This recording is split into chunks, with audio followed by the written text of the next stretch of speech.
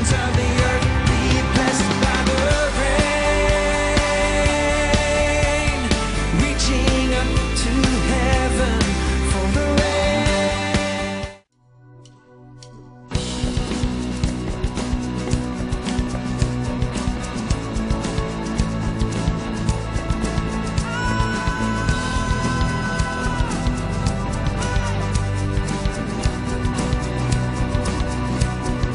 Like a mighty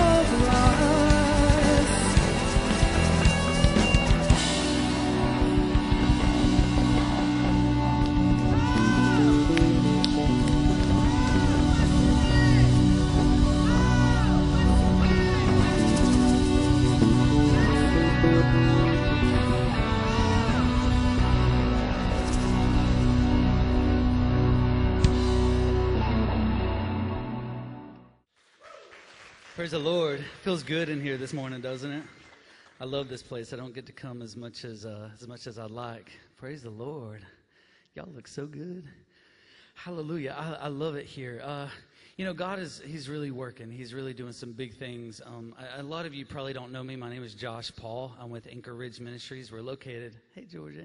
We're over on 115 between Old 60 and Speedway Road, and God has been moving mightily. I don't even know where to start. I grew up about 5 miles from here in the mud puddles out in Boomer, and a little poor kid. We didn't have much, but you know what? My mom prayed, and she had the Lord, and so the Lord has really been doing some mighty things with us. I just want to share with you today how you can get involved in the ministry. We're going into the Appalachian Mountains, and what happens is, if you've never been up there into Kentucky or West Virginia, into the coal mining towns and way backwoods, we're talking way back, these towns are like third world countries. And so the Lord has gave us some amazing connections. We have a connection with Operation Blessing and the Christian Broadcasting Network. They send us pallets and pallets of food and just toys and everything you can think of every week. We probably get about 25, 30 pallets a month from them. And then we're partnered with churches all around. And so we get all this stuff in our warehouse, we process it, and then we put it on big trucks, and we take it up, and we preach the gospel to the families. We have face painting, haircuts, bounce house, just big party, day of fun for the families up in the mountains. And the altars are filling up, you guys. People with pain addiction, people with suicidal thoughts, people with, you name it. This little guy, oh man.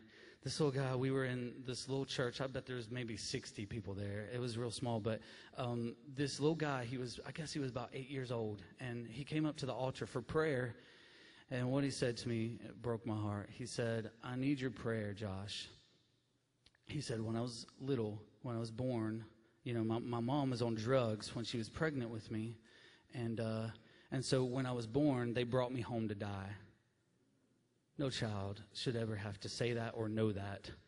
But not only that, because of those drugs and stuff, he has seizures now. He's got a big scar on his face, and he just wanted prayer because he's been having panic attacks. And so we prayed for him. But there's story after story of these kids, and they all have a story. And even right here in Wilkes County, we have a delivery program. And I went to these kids' house one day, and the mom said that they had baked their last meal. They had got everything they had, put it in this little spaghetti dish, and ate it all. And that was about 2 days ago. And she said, now this is here in town. She said that they had been eating out of a dumpster. Her and her 2 kids out of a dumpster. Not on my watch, in the name of Jesus. And so we're doing something to change it. We're finding these families. We're going on search and rescue missions out here and locally and in the mountains. And so I want to tell you how you can get involved today. Our warehouse is over on 115. You can come on Tuesdays and Thursdays at 6 p.m. and that's when we bag up the groceries and everything like that. And I've got a bunch of stuff. I'm going to be out at the table afterward. And I'll give you information about how you can get involved. And I do want to tell you really fast about our sponsorship program, because through this, we've really been able to connect with kids one-on-one and go back and be a part of their life like monthly and make a difference in their life and minister to them and, let them know that God hasn't forgotten about them. And so I can tell you some about that. We still have a few kids that need a sponsor. If you're looking to get involved in something like that, we'd love to have you. And can I brag on the Lord for a minute? Is that okay? I don't want to take too much of your time, but God is good. We're in a season, I don't know if you're here, but I know the church a lot of us are in a season of transition right now. We're not really over here, but we're not quite over there yet, and we're somewhere here in the middle, and it's kind of scary because it's like, God, what are you doing? And this is uncomfortable, and I don't really like this, but God, if it's you, I'll go anyway. And so that's where we're at, and we're just believing for things. And in this season, I believe that God, here's what happens. He shows us the end from the beginning. He'll show us a mountain while we're still in the valley. He'll show us a high place while we're still in a low place. And that's the confusing part, because God will put a big dream in your heart. He'll say, go to the nations, and you ain't got 2 pennies to rub together. He'll say, go save the world, and you have no friends, no connection. You live in a ditch somewhere, and he'll tell you some crazy stuff. But if you take that first step, the provision comes in the going. It comes in the going. Let me tell you real fast. We started our sponsorship program by faith. We didn't have the means for it. Our truck had actually broke down and been sitting there for about a year. And we said, you know what? We're just going to do it. I feel led. I feel so led. And so we were going to have a truck every month. And so I'm telling you guys, this guy out of nowhere, never met him before in my life, stopped by the warehouse and said, hey, Josh, what's your biggest need around here? I said, well, we need to get this truck on the road. He said, all right, come with me to the garage. We're going to fix it right now. The guy paid like $4,000, like on the spot. Never met him before in my life. Never met him. And God is doing that over and over. I was at the right place at the right time the other week in Virginia. Have you guys ever heard of World Vision? Yeah, well, I was standing next to this guy. I was like, yeah, this is what we do. This is who we serve. He was like, well, this is what we do. He was like, hey, I want you to come next week and come tour our facility, and I got somebody I'm going to talk to. We want to talk to you about sending you 18-wheeler loads of toys. My Lord! Somebody give the Lord a praise. How awesome is that? I mean, come on. What you don't understand is I grew up right down the road from here. I'm a nothing and a nobody except for him. And so if he can do it for me, he can do it for you. So you have no excuses. If you have nothing, you're in the right spot. If you don't know anybody, you ain't got no friends, you're in perfect spot to be used by God. My Lord, if they're saying junk about you behind your back, Lord, you're in the right spot to be used this morning. Turn to your neighbor, slap them, say, you're in the right spot. You're in the right spot today. My Lord, if you even knew what kind of position you're in, you're about 3 steps away from a yes. And so if there's anybody in here this morning that's thinking about quitting or giving up, I want you to just cheese right now at the devil. Say, you should have killed me when you had me. You should have took me out a long time ago, because I'm getting ready to do something so big and so loud for God. Oh, devil, I'm about to mess up your plans. I'm going to do it so big. You're going to hate me even more than you do. You should have took me out when you could have. My Lord, do you realize I was sitting right back there just a minute ago, and something just dropped to me. It says, I have the power of God living in the inside of me. You know, and I knew that here, but I think I may have just gotten it right here. I am so full. It's in me. I get to release it. It's mine. He gave it to me. He's in me, and I get to go wherever I need to. I get to do whatever he tells me to do. I'm able to say yes. Oh, my Lord. Whew, slap your neighbor, say, this is good. This is good. This is a good day. My Lord, there's something living on the inside of us. There's something so good. And so I just need you to know, I got some notes because I didn't want to forget anything, but we needed some racks for our warehouse. And I mentioned it to this guy one day, and he said, okay, let me see what I can do. The next day, they were installing these big 16-foot racks in our warehouse. And the guy was like, just pay me what you can and give me a write-off for the rest. I was like, yes, my Lord, you know this, because ministry is expensive. How many know that? Ministry is very expensive. And so the Lord's just lining us up. He's getting us ready for something big. This mortgage office in Charlotte called and said, we got all this office equipment, 7 cubicles and all this stuff. So I said, okay, now the Lord's going to send us some more workers. He's working, you guys. Slap somebody a high five. Say, God is so good. And so I want to show you this really fast. Here's some little papers about what we do. I don't know what I've said so far. I'm a mess. So I don't know if you know what we do yet or not. But take one of these. This will tell you there's a website. There's some kids if you want to get involved in that. We're taking toys and food and shampoo and making sure they all have toothpaste and the things that they need. Every single month we're going. And so we're also got a coat drive back there. The boxes back there, we take new and gently used. We also take canned food and toys and anything else you want to send to the families. And I like to tell people this, you know, obviously our ministry needs money and stuff like that, but we want you to come with us. More than that, I want you to see these people for yourself. I want you to give out the most expensive thing that you have inside of you, which is your love.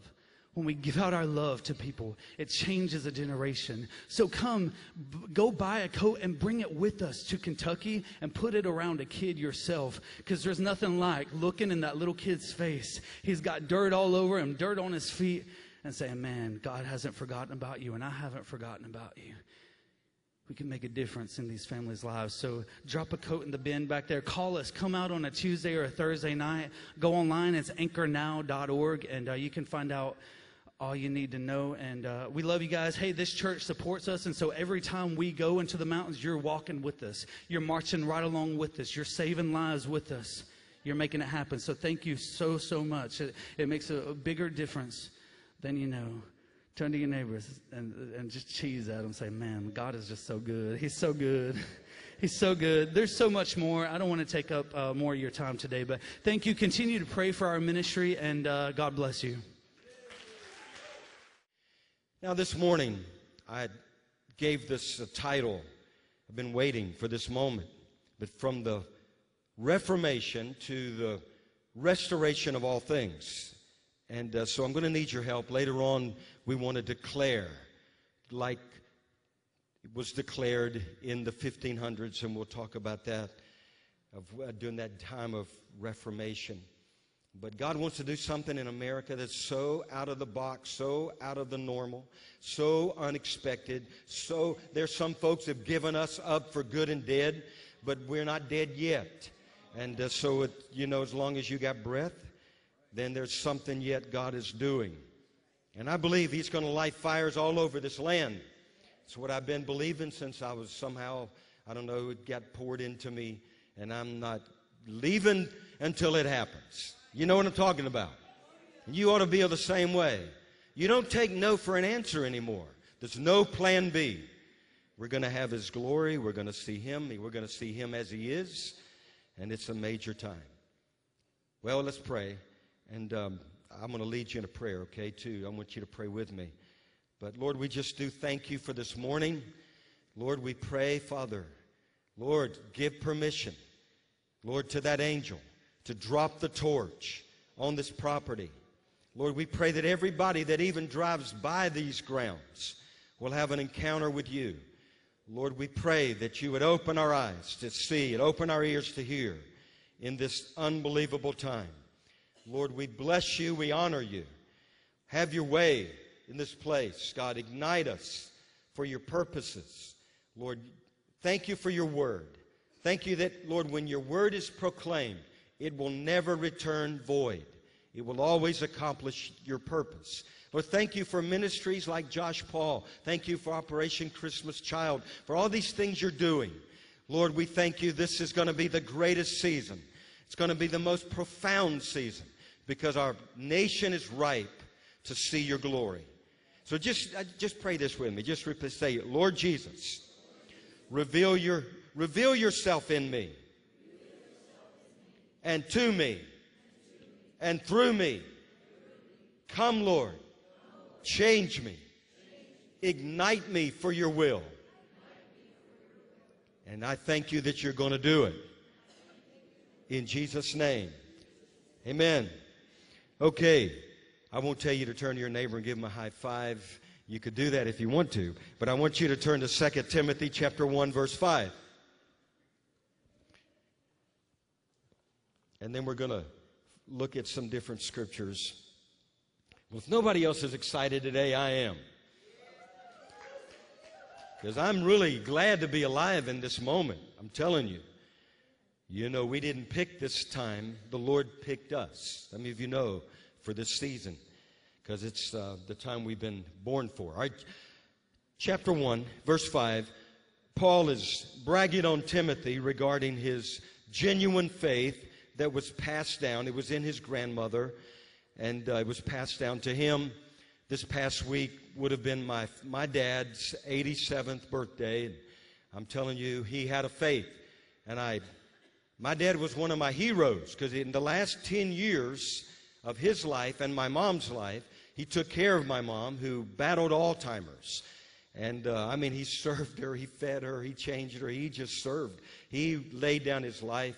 But that was the way my dad was. I can remember he laid down his life for us as kids, and he was my hero. And so he had a faith, and he passed it on. But I'm not just trusting in their faith. I've got my own faith. You got your own faith. We've not been redeemed by some tradition passed down, but by the precious blood of the Lamb. But Paul is bragging on Timothy. And then in verse 6, therefore I remind you to stir up the gift of God that is in you through the laying on of my hands. And so he's reminding Timothy, you've had hands laid on you. Now you have to stir up that gift. You got to activate it. You got to rise up. You got to stir your faith and, charge your own self. Look at yourself and say, self, come alive. You've been called to greatness and purpose because he who's in you is far greater than he that's you're up against. And so then in verse 7, for God has not given us a spirit of fear. Remember what that word means. It's not fear, it's timidity. All right? It's not really fear. God has not given you a spirit of timidity, of cowardness. You're not a coward, but a spirit of power and of love and of a sound mind. And therefore do not be ashamed of me and the testimony, and nor of me, his prisoner, but share with me in the sufferings for the gospel according to the power of God. And a couple of weeks ago we talked about the fellowship of his sufferings. You and I are to take up what is lacking in the sufferings of Christ. It's not a lot. You don't hear that preached a lot anymore. It's still in the book. As long as it's in the book, we're going to preach it. We're going to believe it. We're sharing in the sufferings of Christ. And, if you think about it, the calling card of the New Testament church was not success. It was suffering. The calling card of the last day church will also be suffering. It'll also be, though, the overcoming. They overcame by the blood of the Lamb, by the word of their testimony. Because the Lord's coming for overcomers. So keep that in mind in the context. Yes, suffering, but also overcomers. Say, I'm an overcomer. And then in verse 9, he says, reminding him who has saved us, Jesus, and called us with a holy calling, not according to our own works, but according to his own purpose and grace, which was given to us in Christ Jesus before time began. Aren't you glad that it's not about your works, your good or bad works? God has put his hand on you based on his choosing you and his purpose. He wrote in you the purpose that he has for you even before time began. It's written in your DNA. Then, but in verse 10, it says, but now has been revealed by the appearing of a Savior. Verse 11, Paul talks about his calling. He says, I've been appointed a preacher and an apostle and a teacher. So he was all three of these. And, we operate in different callings. We wear different hats. I wear different hats. I got some hats on and others I put on at other times. But he goes on in verse 12. For this reason, because of the calling on our life, we suffer. Why does that have to be in the Bible? Maybe we could just vote and take it out. For this reason, I also suffer these things. Nevertheless, say nevertheless. Now, so this is like a part 2 to that message on suffering. Some folks didn't come back after that message because they don't want that stuff. You're going to get it anyway. I'm just telling you, it's going to happen. The fire's coming. You can run from here. If you don't know the truth, it's just when it happens, you won't know where to stand. And you better know the truth. That's how you stand on the foundation. But anyway, let's get back to this. Nevertheless, say it again. Nevertheless, I am not ashamed. Say, I'm not ashamed. For I know whom I have believed, and I am persuaded that he is able to keep what I've committed unto him against that day. And I hope that you believe that. I am persuaded. That word means I'm absolutely convinced. You're not going to talk me out of it. I don't care what comes my way. I believe. And I'm going to know, and I stand. And then in verse 13, he says, hold fast. And then in chapter 2, verse 1, he talks about be strong. Then in verse 3, endure all things. And the reason is because of what is in verse 4 is because of a great warfare. You're engaged in a great conflict. And it's just going to be a part of our calling. It's a part of this hour. Now, on October 31st, still 2 weeks away, but I wanted to go ahead and I felt today's the day. Many Americans are going to be celebrating this wicked pagan. It's not even a holiday. I know it's All Saints, All Hallows Eve. We remember the dead, the martyrs. But the devil has turned. I remember I heard a testimony of a witch who had been saved. Maybe there's a witch here today that can confirm this. Come up, we'll give you the platform. Tell us if this is true. But she said that if parents even knew a little bit about what that day is really all about, they wouldn't even mention the name of that day to their children, because it's more than pagan. It's an evil day. I noticed when we were up in Pennsylvania, people are decorating now like they decorate for Christmas. It's unbelievable. Decorating for a day of the devil. It's just because they don't know. But anyway, I don't want to get into all that. But it's also, October 31st is the 500th anniversary of something else. Do you remember what it is? It's the 500th anniversary of the Reformation. Martin Luther was one of the reformers, and he saw the corruption and the control and the abuses in the Catholic Church, the dominant church, and at that time, and so he goes to the door of the church in Wittenberg, Germany, and he nails these 95 theses on the door. And it was a purpose, there was purpose in it, so that to redirect the church back to the calls, back to the message of Jesus and the original apostles. It actually was a protest. And it's where the Protestant movement really began. It's where we all came from. We came out of this. These men that stood up for the faith. And they said, we're not going to back down. This is what we are to believe. You see, the church, the Bible had been written in Latin, and we'll talk about that. They couldn't read the scriptures, so men interpreted it the way they wanted it interpreted. Now, this morning, we gotta know what we believe. That's what the scripture said, and we gotta not back down. We can't back down. Listen, you know, somebody just died recently, named Tom Petty. I don't know if he knew the Lord. He's of the rock world. I wasn't really a Tom Petty fan back in those days, but I did like the words of that song, I Won't Back Down. Here's what I believe it was a prophetic statement. Some of you are wondering, can you talk about that? Well, listen to the words. Well, I won't back down. You can stand me up at the gates of hell, but I won't back down. I will stand my ground. I will know what's right. I got just one life. You and I only have one life. There's no easy way out. I will stand my ground. I won't back down. I'm telling you, there's something prophetic about those words. Just, uh-oh. No, wait a minute. Now, I know they're going to get rid of me. You can't do that. But turn it up while you got it on. Turn it up. Turn it up. Listen. If God can speak through donkeys every Sunday in a pulpit, he can speak through Tom Petty. And I'm not saying he's a donkey. But anyway, this is pretty good. I won't back down. You're not supposed to do this in church. They said don't do that. But it does stir up a little religion. How many of you honest, you like that song? Me too. Let's just go ahead and keep listening to that next verse.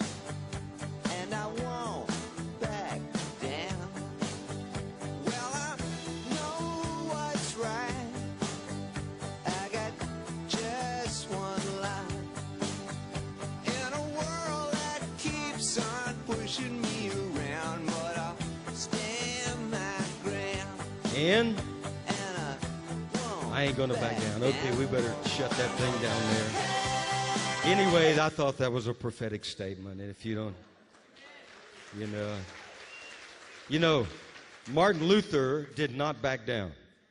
The reformers, thank God they didn't back down. They didn't give in. We would not probably be where we are. They drew a line in the sand. If you don't stand for something, you will fall for anything. And so we want to stand for the truth. In fact, in these days of the great shaking, say we're living in those days. Now, I know it's going to get a little bit more intense, but we're living in those days right now. And everything you say you believe is going to be shaken to the core. Your faith, you say you have faith, it's going to be shaken, tried, and tested, and proved. I don't know all that's happening in Hollywood. I just hear a little bit of the news, but I hope to God Hollywood is being shaken to the core right now. In the name of, shake out the darkness, the deception, the absolute demons that rule over that place. But anyway, we know where judgment begins. So the Reformation sought to reorient Christianity into its original message, right? And what they had was called the five solas. Now, we're not going to go over the whole 95 Thesis, because some of the things I can't really understand. It was for that day, you know. But, you know, there was purpose in those 95 Theses. We won't go over all that. But they summed it up, someone did, in what they call the 5 solas. Now, the word solus means, anybody know? Solo. Or alone, actually, in the Latin. And there were 5 of them. We're going to look at, mostly we're going to look at the first one, and then we'll touch on the next 4. You could do a whole series on all this stuff. But see, if you're going to learn something today about history, okay?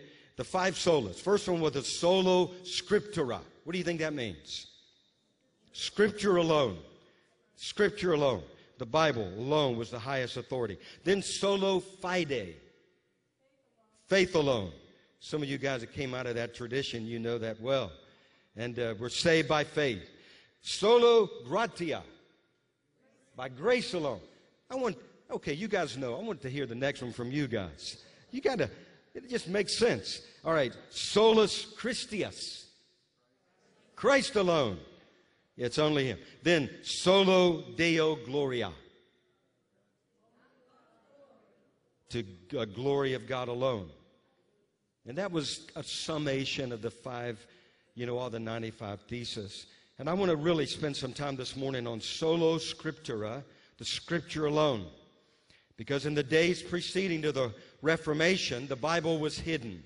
There was a famine of the words of the Lord. It really was a famine because the Bible was in Latin. And so whoever stood up claiming to speak for God could interpret the Scriptures the way they wanted it interpreted. And so they twisted the Scriptures. They used it for their own advantage.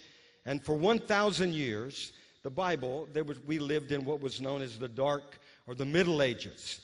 Did you know this? I didn't know this.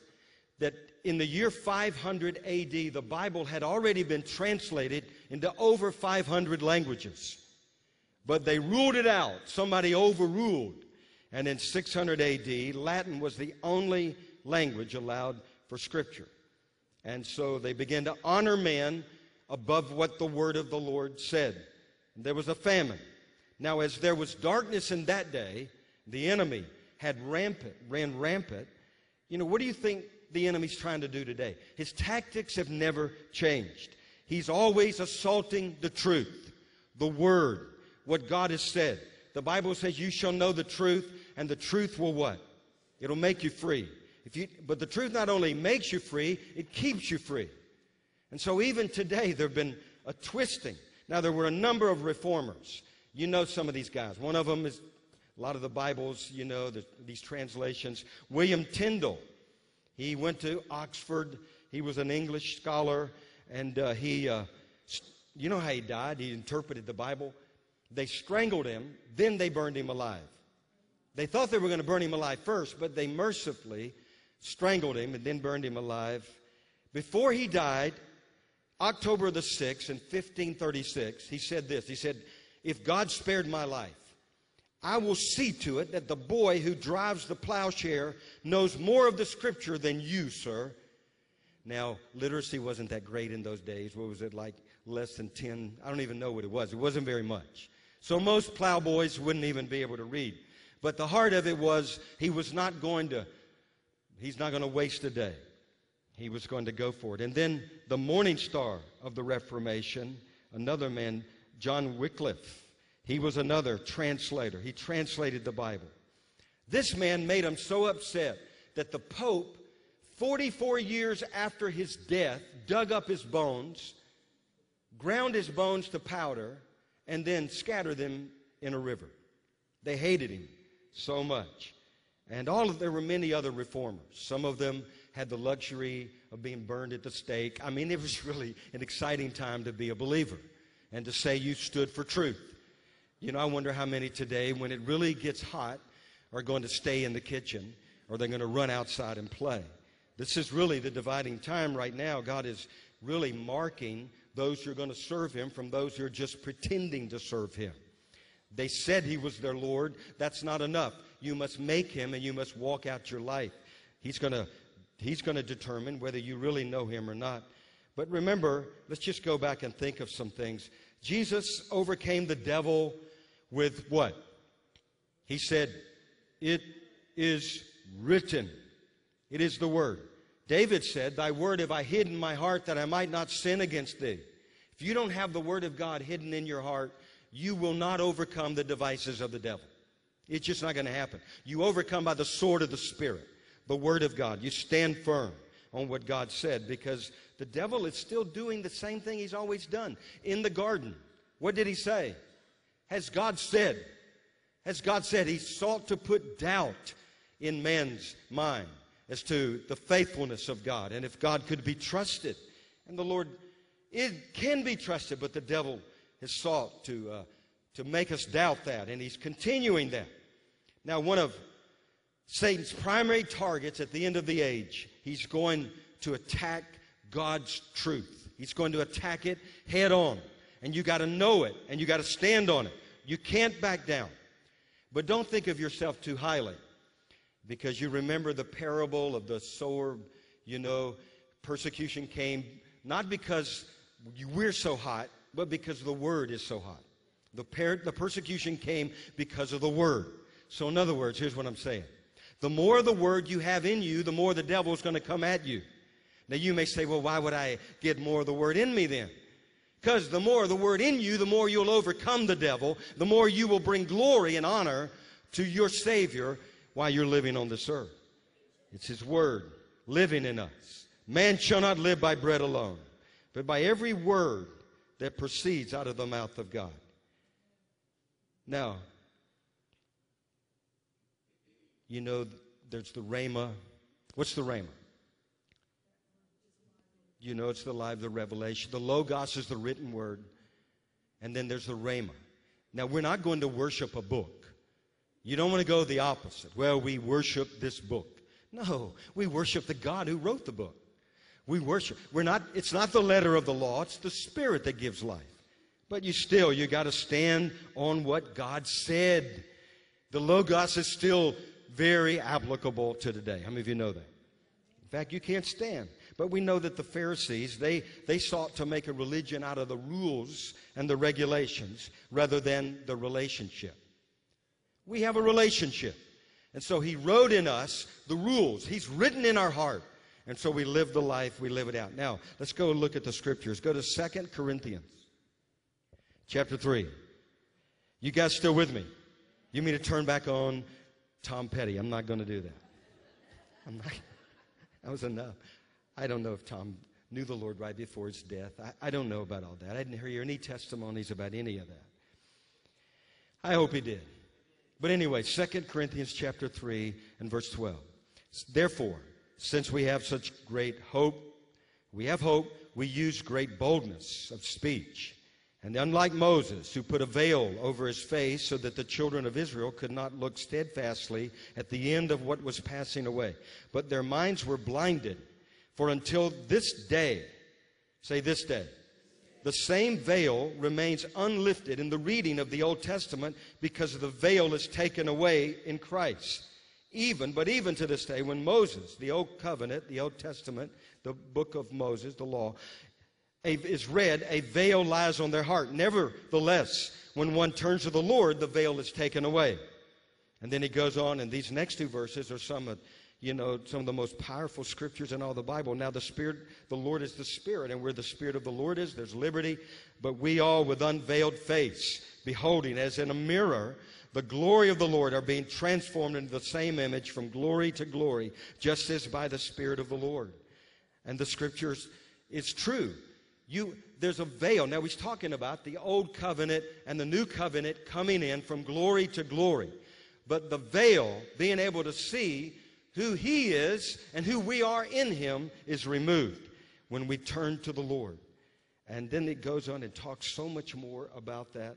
But the Bible tells us who He is and who we are. It's a love letter. Look over in 2 Timothy. You can't even know the Bible until you turn to the Lord. All it is a history book until you turn to Him. But when you turn to Him, it's life. His Word is life. It's where we live and move and we have our being. 2 Timothy chapter 3, verse 10. But you have carefully followed my doctrine, my manner of life and purpose, my faith, my long suffering. Say long suffering. You know what long suffering means? Long suffering. That's when you got to remind yourself, wait a minute. If I'm going through a long suffering, then I'm going to endure, because the sufferings of this present time cannot even be compared with the glory that it shall come, and that I'm going to know. So what? Long suffering, short suffering, big deal. Our God reigns. He's looking for overcomers. We're more than conquerors through Him who loved us. Love, perseverance, persecutions, afflictions, which happened to me. And I endured, and out of them all the Lord delivered me. Yes, and all who desire to live godly in Christ Jesus will suffer persecution. But evil men and impostors will do what? Grow worse and worse, deceiving and being deceived. But you, say me, you must continue in the things which you've learned and been assured of, knowing from whom you've learned them. So first of all, you got to know who you're listening to. You got to know those that labor among you. And then that from childhood you have known the Holy Scripture. Say the Holy Scripture. We know them. You know what those who are teaching, but you know the Scriptures. And verse 16, for all Scripture is given by inspiration of God, and you know it goes on. And then in chapter 4 of that, Paul says to Timothy, therefore, Timothy, preach the Word. Don't preach your opinion. Preach the Word. That's what they did in the dark ages. They preached their opinion. He didn't even tell us to preach our dreams. Now, dreams sometimes confirm the Word. And in these days, He's going to speak to us through dreams and visions. But those dreams and visions must always support what He said in the Word. That's a standard. We test the spirits to see if they are of God. Now, this is interesting. Do you know that many of the books in the New Testament were written to draw the line between true teaching and false doctrine, or true doctrine and false doctrine? Many of them. So if a lot of the New Testament was written for that example and for that purpose, then we should probably take heed, especially since evil men and impostors are going to grow worse and worse. Not going to get better and better. It's going to grow worse and worse. Say worse and worse. But better and better for me if I follow Him. So you have to have it in context. But let me just share with you a few things. For example, in Galatians, Paul wrote to set the record straight, to defend the truth of the gospel in the face of what he called another gospel. Remember that. But it wasn't, he said, it was not another gospel. And he speaks about false brethren and such in Galatians. Then in Philippians, among many reasons, it was to warn the believers of legalism, that you don't just live according to the letter of the law, but it's by the Spirit. And he drew the distinction between the flesh and the Spirit, and you know, those who were born of the flesh, but versus born of the Spirit. And then Colossians, written to counter what they called the Colossian heresy. And it was an affront to the gospel. Let me look over in the book of Colossians. I feel like some people are fading. Don't fade. You got to stay with me. Stay. This is important. I'm believing you're being washed by the water of the Word. You're probably, if I know a little bit about God, He's probably preparing you to overcome when false doctrines come your way. So you'll be strong and firm. You will not back down because you know in whom you believe, and you are persuaded. You're persuaded. You got to be that way today. But look in Colossians in chapter 2, verse 4. Now this I say to you, lest anyone should deceive you with persuasive words. For though I'm absent in the flesh, I'm with you in the Spirit. And he goes on, talks about that. Look it down in verse 6. As you therefore have received Christ Jesus the Lord, so walk in Him, being rooted, built up in Him, established in the faith. And as you've been taught, abounding in it with thanksgiving. Beware, here's another beware.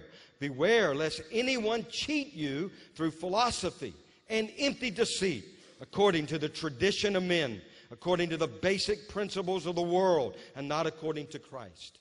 And then, really, the key of all of that whole chapter, he talks about, for in Him, in verse 9, in Him dwells. Then in verse 11, in Him you were also, And then it goes on and on. In him, he made you alive together, and so on, and so on. So you're in him. Now look in verse 15. Having disarmed, or verse 16. So let no one judge you in food. Now watch this, this is good. Or in drink, or regarding a festival, which is a feast day, which are a shadow of things to come, but the substance is of Christ. One of the great deceptions of the end times is going to get people to chase after the shadow rather than the substance of Christ. I was thinking about this.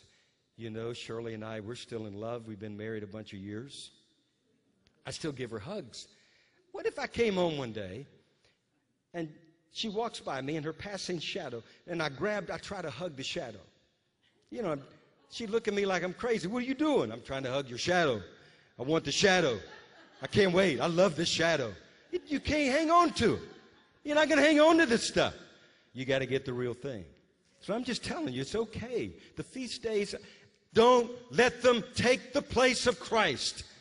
The substance. That's what he said. Don't let anybody judge you in regard to festivals and all these things. Feast days. I know I may be stepping on something. I'm just reading the Bible. I ain't going after a shadow. I'm going after the substance. It's all summed up in Christ. Yes, Jesus. Now look in verse 18. Now this is really cool. Let no one cheat you of your reward. You think the devil might be trying to cheat anybody of their reward? Taking delight in false humility and the worship of angels, intruding into, this is amazing, into those things which he has not seen, vainly puffed up by his fleshly mind.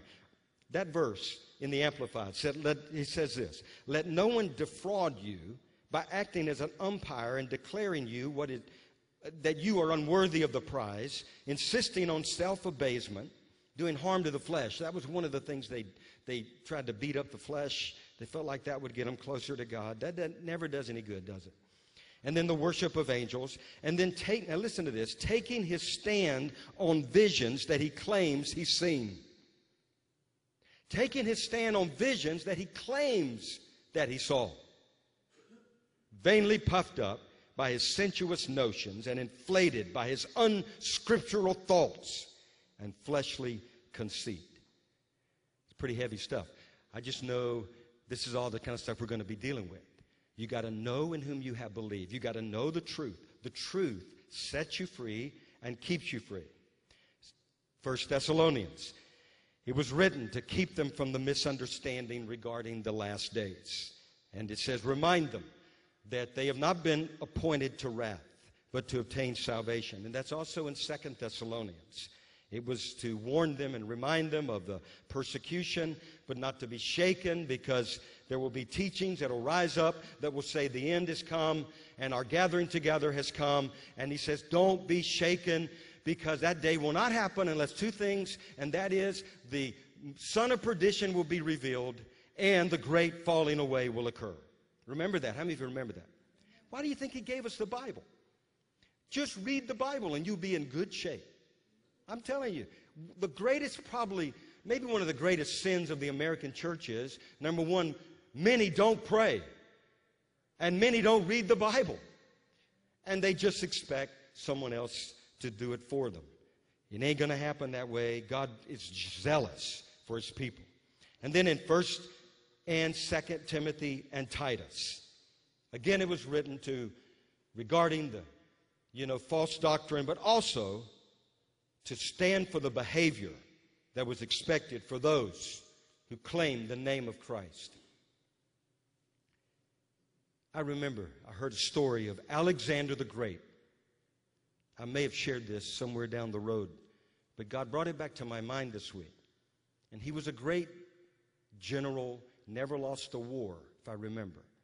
Alexander the Great. But one thing he could not stand was a coward. Now remember, God has not given us a spirit of fear, timidity, cowardice.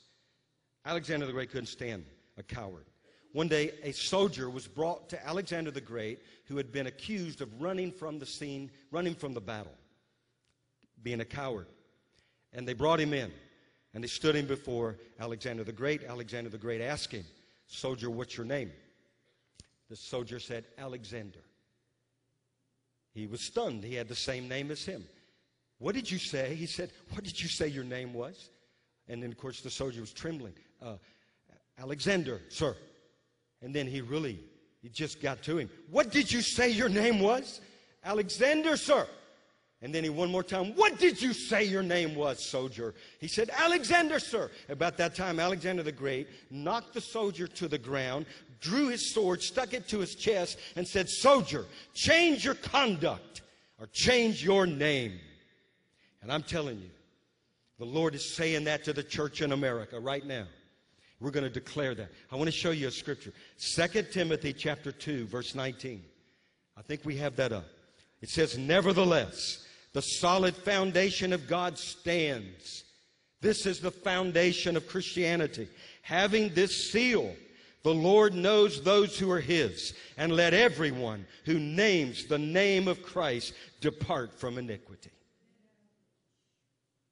I know there's been a cheap grace that's come through America that said you can live like you want to live. You're forgiven. Grace, you're forgiven of all your sin, past, present, and future. And I know there's a lot of truth. But I also know that grace is the power of God that enables you to be what you say you are. It's more than unmerited favor. We won't go there this morning. You can look later. But Isaiah chapter 4. It's been prophesied by Brother Salvarez that we would be a place of refuge and be hidden. Isaiah chapter 4 gives you the requirements for being a place of refuge. And it is being holy, a holy people. You can read that. In fact, let's see if I can just remember without reading it. It says, and in that day, 7 women will grab hold of one man and they'll say, hey, we will eat our own food, we'll wear our own apparel, only let us be called by your name to take away our reproach. Remember that? How do you interpret that? Many people will say, Lord, we want your name because with your name, it sure removes a lot of reproach eternally for me. But I will eat my own food. My own word will be dominant. Not what your word says, but what I have determined and interpreted it to mean. And I will wear my own apparel. And if you remember that parable in the book of Matthew, somewhere, it's an end-time parable. They're having the great wedding feast. You remember this? And there's a man that shows up, and he doesn't have his wedding garments on. And the Lord of the house, the master, throws him out of the house. Throws him out because he didn't have his wedding garments on. I tell you, you got to be clothed in the robes of righteousness. But righteousness is not only something that we say, it's the way we live. Titus says this is salvation. The grace that brings salvation teaches all men to live soberly, righteously, and godly in the present age. And God is going to drive that home one more time in America. If you say you belong to me, let those who name the name of Christ depart from iniquity. And God will give the grace to walk it out. It's all His grace. It's all of His grace. You should read Isaiah chapter 4. It talks about how that bride's going to be made holy. You remember anything? Anybody remember that chapter? If we had time, it talks about the spirit of burning and the spirit of fire. Anyway, He's going to have a bride without spot and blemish. That's what it all boils down to. Yeah, you cleanse from all the flesh. Well, let's keep going. Anybody want to keep going? I'm going. Some of you say, well, I don't know where you're going. I'm going. I'm just going. It's like Josh said earlier. You just take a step out, you'll go. Just take a step. When I surrendered to preach, I remember, of course, it happened when I'm over in the mountains over here in Ridgecrest that evening when I'm 19 years old and I kneel down and commit to preach the word and all that. I've shared that many times. But then when I went home, you know, you got to make things public. And I remember the Lord spoke to me. And He said, until you take this first step, you will never know the thousands that will follow. So I said, okay, I'm going to take a step. So I took a step. And I'm telling you, there have been thousands upon thousands upon thousands and thousands of steps. Same thing for you. You don't step out, you're just going to stay. If you step out, you'll go with him. The Lord said, come, follow me, and I'll make you fishers of men. He didn't say, just believe, period, and sit down till I come again. No, he said, follow me. Follow me. If any man follow me or come after me. It's a life of pursuing him, not as some religious formality and rules and regulations. It's a following him. And then 1 Peter. Here's some more examples. Written to the believers to stand firm for Christ in the midst of suffering and persecution and all these things. 2 Peter was written to warn of false teaching, false doctrine. Everything that was opposite of authentic Christianity. When we lived in Mobile, there's a plaque. If they hadn't torn this plaque down, I don't know, they're doing this all over now, but there was a plaque in the middle of the park that said Mobile. It was a tribute to the founder of Mobile, and that this city is dedicated to genuine, authentic Christianity, something like that. And it's behind some bushes. So Shirley and I were trying to get behind the bush. What were we trying to get behind the bushes for that day? I can't remember what we were doing behind the bushes, but we're behind the bushes. And I'm reading. This town was made so that it founded upon authentic, genuine Christianity. I'm glad we got out of the bushes. Yeah. Maybe we could. Anyway, I better keep going. Again, I just, part of my ministry is my wife. I mean, I love sharing stories. I'm just telling you, we're one. I prayed for many years for a wife. He gave me one, and I'm going to enjoy every single day, every single moment. These folks that can't stay together, my goodness, you don't know. I'm telling you, God is greater, bigger than all that stuff. Now, he'll forgive you. But let me tell you, whom God joins together, don't let any demon or man put asunder. Just greater is he that's in you than he that's in the world. Okay, so I'm going to go back. 1 John was written for that. Remember, it was warning against false teaching. We would think if much of the Bible was written about false teaching, there's probably a good probability we're going to counter false teaching. So you better know the real thing. And of course, 1 John talks about the spirit of Antichrist. And you have an anointing from the Holy One. And you know all things, it says, that will enable you to overcome this spirit of Antichrist at the end of the age. And there are many Antichrists even that are here now. 2 John, written as a concern that all believers that they would not fall short and into deception, but they would love the truth, know the truth, walk in truth, live the truth. Here's what verse 7 and 8 says. For many deceivers have gone out into the world. Look to yourselves that you do not lose your reward or the things that you work for, that they may receive the full reward. And then, what do you think about the book of Jude? What do you think it was written for? Take a guess. To guard against false doctrine, false teaching. In fact, look over in the book of Jude real quick. I'm just going to briefly touch on those last 4 solas. It would take a long time. But the book of Jude you probably should read before you get to heaven. So that when you meet Jude, you can tell him, I read your book. It was a good book, Jude. Hey, you can say, hey, Jude, I read your book. Look in this, verse 3. Beloved, now Jude was going to write on the common salvation. That was his intention. And then because of the false teachers, he changed the subject. So he said, Beloved, I was very diligent to write to you concerning our common salvation. He's not talking about salvation that's common and of no value, but, our shared salvation. I found it necessary to write to you, exhorting you to contend earnestly for the faith, which was once and for all delivered to the saints.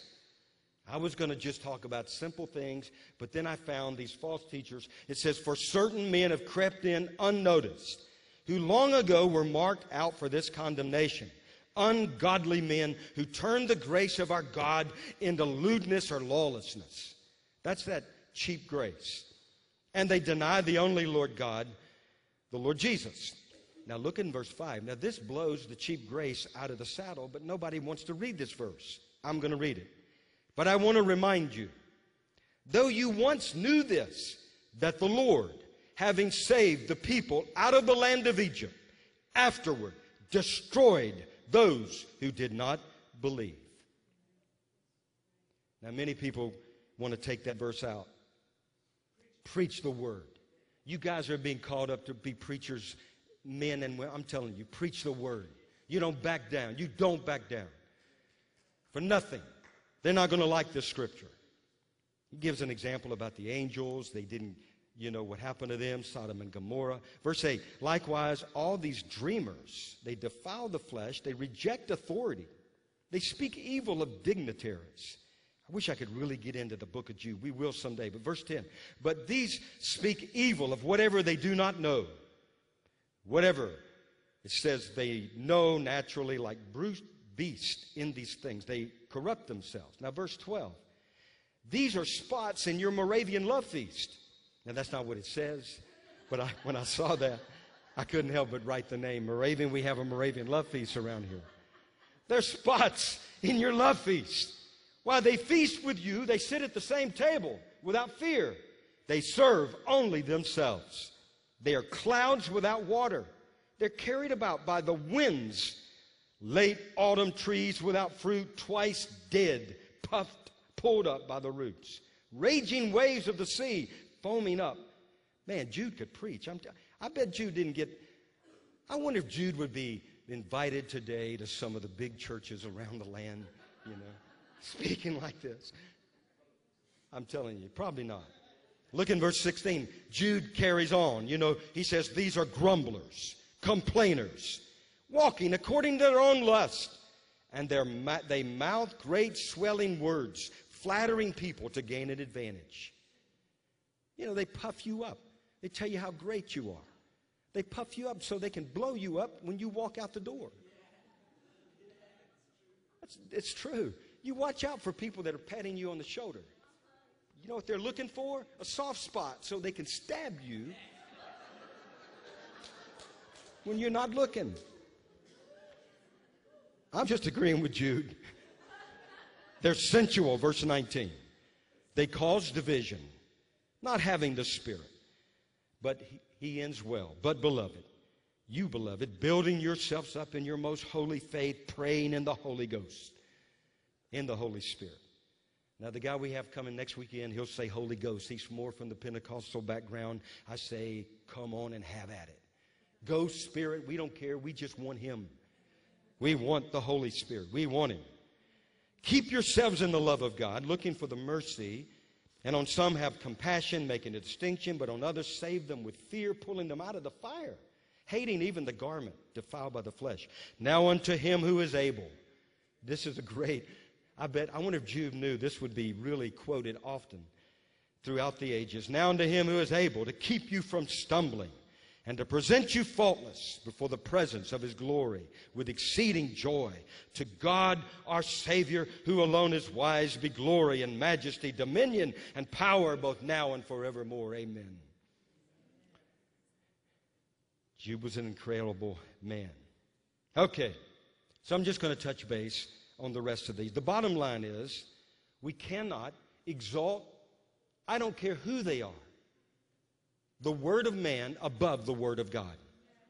The traditions of man above the word. We cannot, and we will not, in the name of Jesus. Amen? Now, not only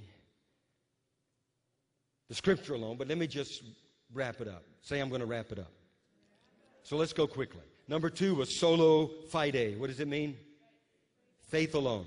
By faith. Basically what they were saying is salvation comes by faith in Jesus Christ. They were so corrupt, they sold these things called indulgences. And it's somehow bought them a repentance. You can't buy repentance. It doesn't happen. You repent and you turn to Him by faith alone. Faith in His death, His burial, and His resurrection. Faith in Jesus and the faith of Jesus.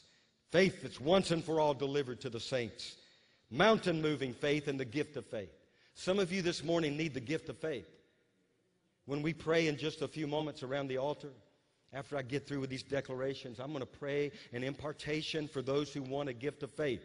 You've been called to, like what Josh said, something far greater than what you can afford and what you can accomplish. That's good.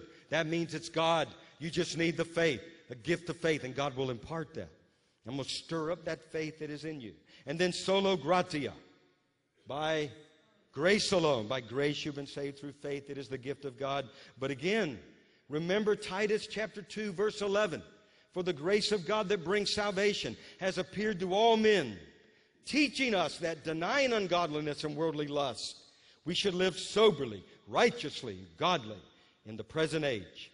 And then in verse 13 of that text it says, speak these things, exhort, rebuke with all authority. And then fourthly was solo Christus, Christ alone.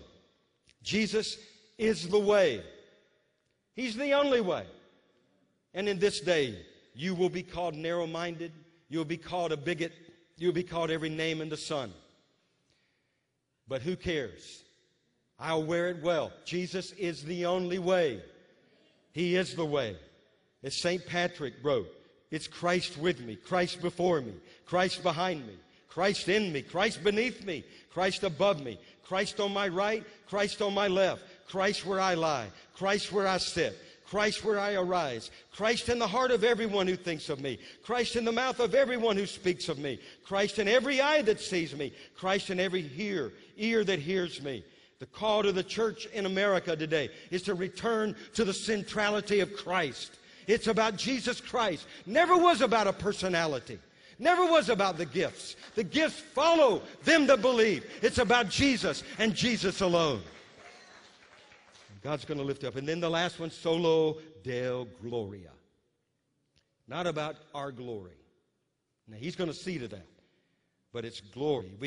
We're here for the glory of God. Ephesians 1:12, that we who first trusted in Christ should live, or should be, to the praise of His glory.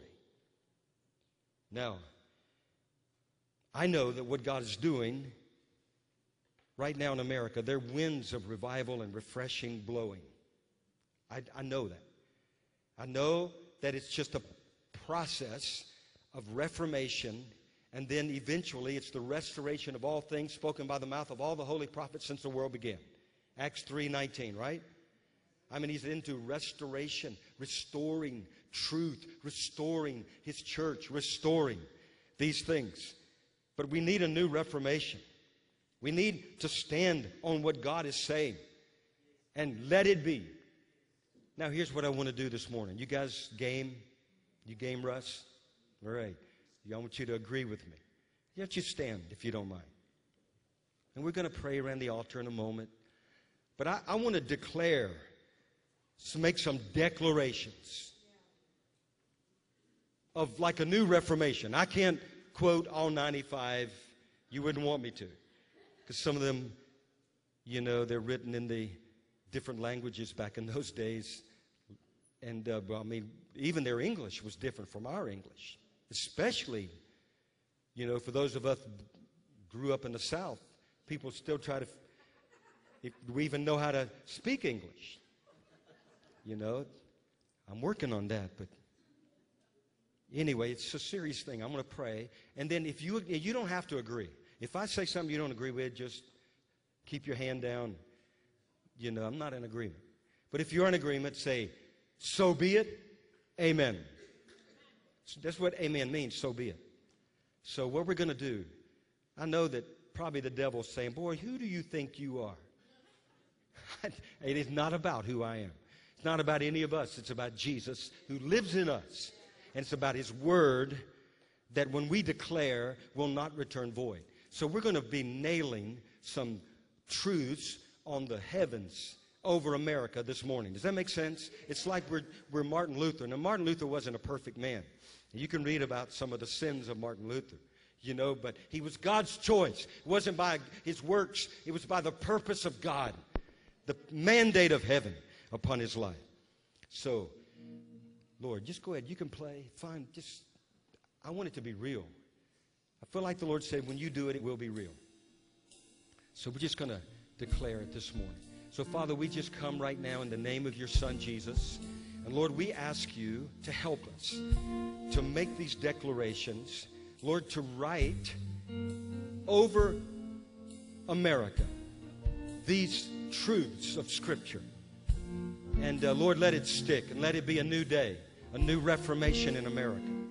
Because we know the end goal is the restoration of all things which had been spoken by the mouth of all the holy prophets since the world began. That's where we're going. But we've got to stand on truth and not back down. So, Lord, we just ask you, help us.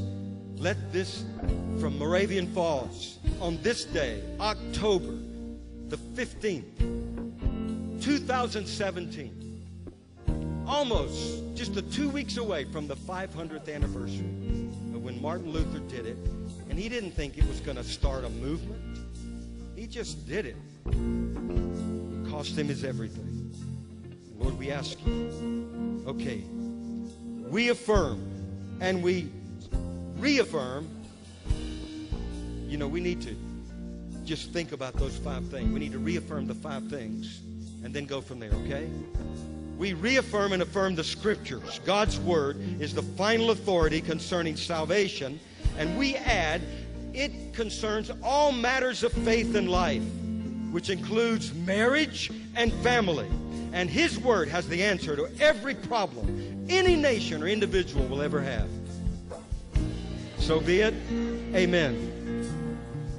We affirm that it is by faith in Jesus alone whereby men must be saved. We reaffirm that it is by grace alone and not of works that leads us to faith and salvation. We reaffirm it is by Christ alone that salvation and deliverance comes to those who trust in Him. Just quote this with me, St. Patrick. Say, Christ in me, Christ beneath me, Christ above me, Christ on my right, Christ on my left, Christ where I lie, Christ where I sit, Christ when I arise, Christ in the heart of everyone who thinks of me, Christ in the mouth of everyone who speaks of me, Christ in every eye that sees me, Christ in every ear that hears me. And we reaffirm and we hear to live for the glory of God. So be it. Amen. And He will receive all the glory and all the honor. Now, let's carry it on in the things we've spoken of. Let it be said today that Jesus Christ, the centrality of Christ, is the focus and center of everything pertaining to the Christian faith. And let it be said that Jesus is the only way to the Father, the only source of salvation, and is the only hope for a nation that's gone astray. Let it be spoken, it is Jesus Christ who is the head of His church. He is the one building. It is Jesus who will gather together in one all things in Christ, both that are in heaven and on earth. Let it be said, it is this Jesus who the church will come into the unity of the faith and to the knowledge of the Son of God, to a perfect man, to the measure of the stature and of the fullness of Christ. Let it be said, it is this church that prior to His coming will, now this is what I like, He gave it to me, but it's in the Scripture. This church will finish the work that He sent us to do. Because just as the Father said, even to the Son, even so send I you. The Son sent us into the world, and we will complete the task that He's given the church to do. Before Jesus comes again and before the end of the age, let it be said, this gospel of the kingdom, the rule and the reign of Christ, will be preached as a witness to every nation, and then the end shall come. God has called and graced His people to be holy as He is holy. And let it be said, and set as a seal, an identifying mark upon our lives. Let those who name the name of Christ in the United States of America, then let them depart from iniquity. For your word says, God, be ye holy, even as I am holy. Let it be said that we, His church, we will be more captivated by the Lord who is coming than the events surrounding the coming of the Lord. You understand that? Many people will be caught astray. They'll be deceived by the events. And the events are events. We're looking for the one behind them. Let it be said when, now this is personal. Let it be said when Jesus returns, he will find faith on the earth because he will find it in me. Let it be spoken that as the Father is seeking those who will worship him in spirit and in truth, so a people will emerge in this land who will worship him and serve him both in the spirit and in the word, the truth. And let it be spoken that we, the church, we will contend for the faith that was once and for all delivered to the saints, even the saints of ages past. Let it be said that there will be a people in this nation, regardless of what happens, regardless of the hardness or the degree of suffering, who will endure, persevere, press into. They will last. They will not take their hand off of the plow. They will endure until the very end of the age. Let it be said that Jesus will have a glorious church in this land without spot and without blemish. You guys catch up with me. You need to shout it on this side of the room too. I'm hearing more over here. It's okay to take a break. All right. Let it be said. We agree. It's your will, Lord. It is your will that none should perish in America, but all should come to repentance. And Lord, we know that everyone has their own choice. But as far as we're concerned, America shall be saved in Jesus' name. And you know, because the message, as long as we're on the earth, is for God so loved the world. He so loved America and the nations, and that whosoever believes in him would not perish, but have everlasting life. Let it be spoken. And we're not ashamed, and we know in whom we have believed.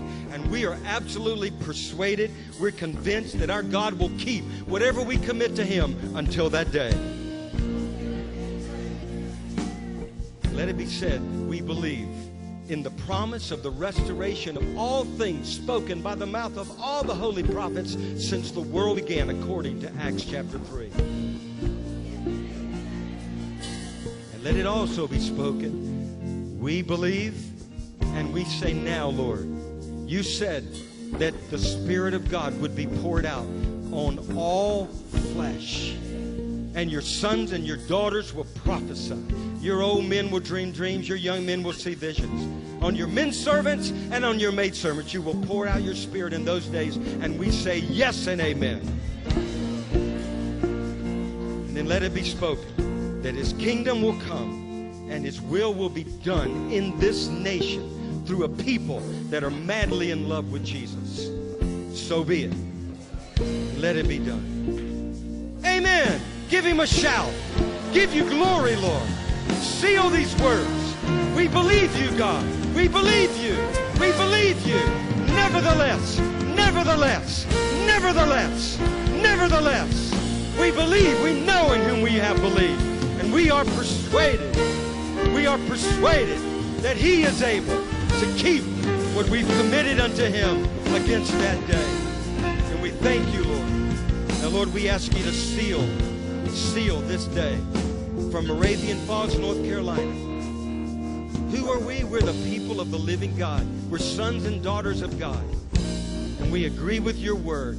And you said, Lord, your word, when it goes forth, will never return void. It will accomplish the purpose for which you sent it forth to accomplish. And all the people of God said, amen and amen. Thank you, Lord.